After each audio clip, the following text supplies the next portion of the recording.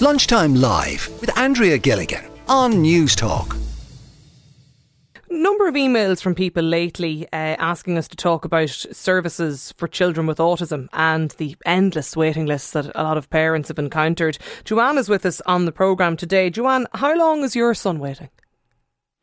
Well, my son Reese will be 15 in August. He was officially diagnosed at 2.5, which is over 12 years ago now. So you would think I might have a bit of an encouraging story to tell, but I'm afraid it's not.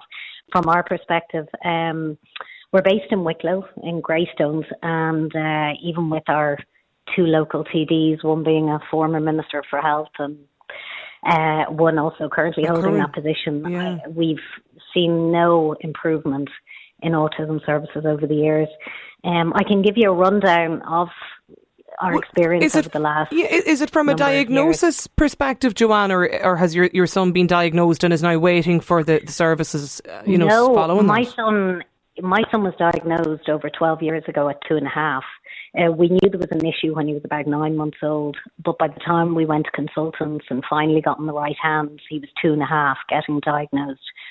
From then on, you would think with the diagnosis, you're in a position to avail of support services and therapies.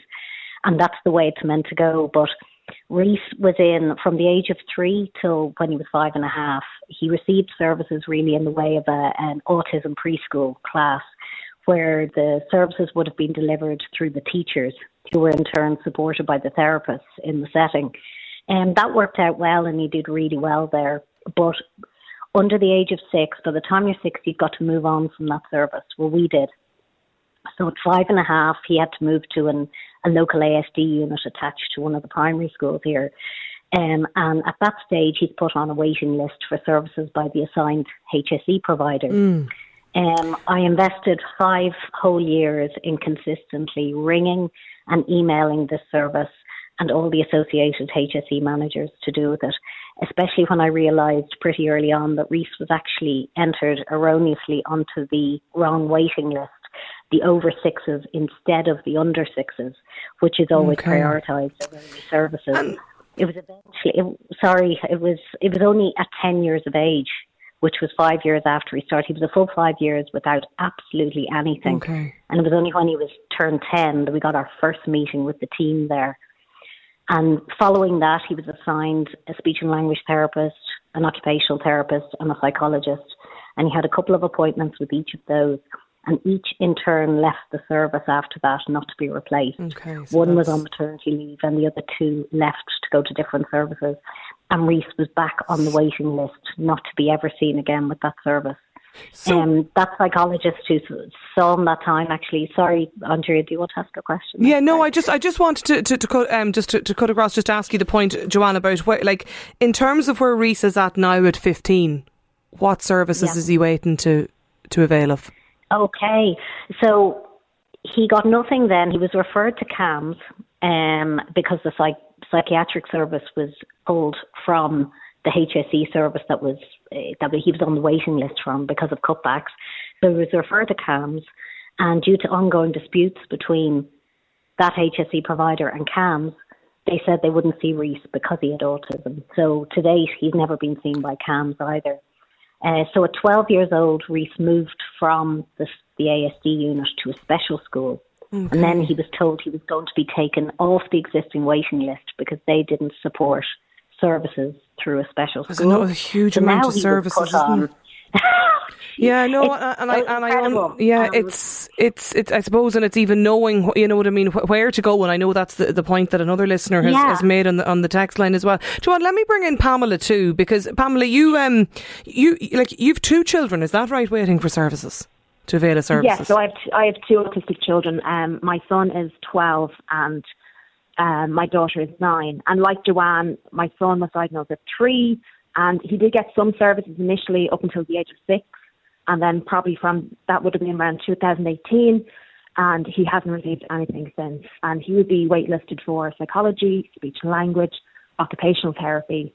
You know, so it's not just a single service he's waiting on. My daughter, she was again also diagnosed at 3 in 2017, and when the disability services were reconfigured in 2021, it kind of triggered her file to kind of be opened.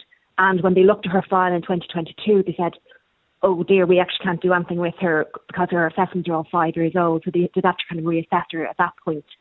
But again, since then, she's been waiting, again, waitlisted for psychology, speech and language, OT, and each of the children would have very different needs, but they do still have similarities in requiring similar services. Do you think the delays have got worse, Pamela, in the time when you look at both your children?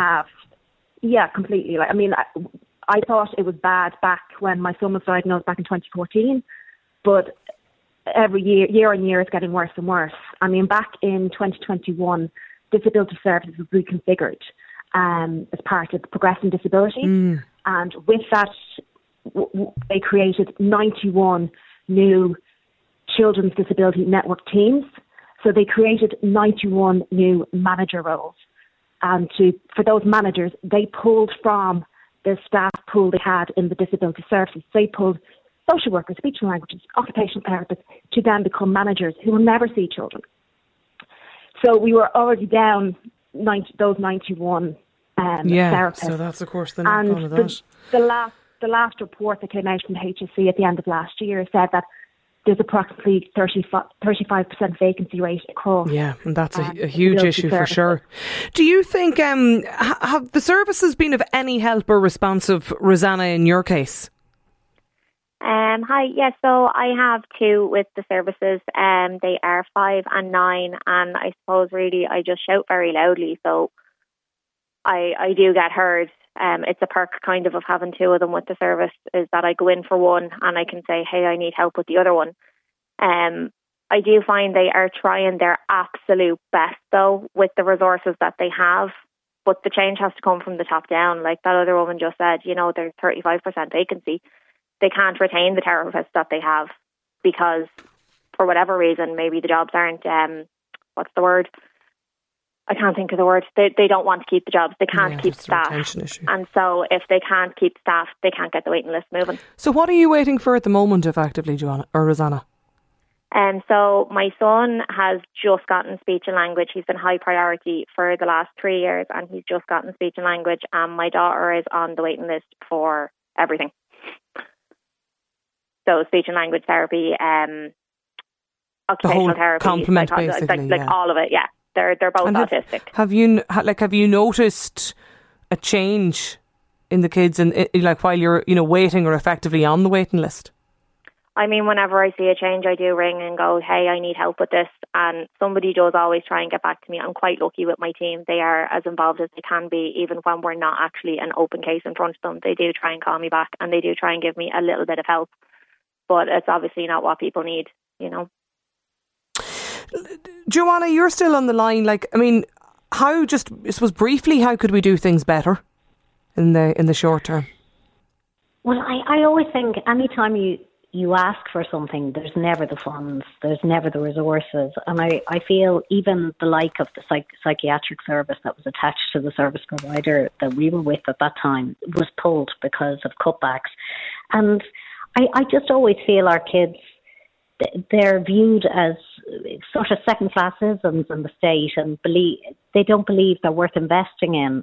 It's so short-sighted, because if the kids got the help early on, they probably result in greater independence, greater abilities, and they wouldn't be a financial burden on the state in the future.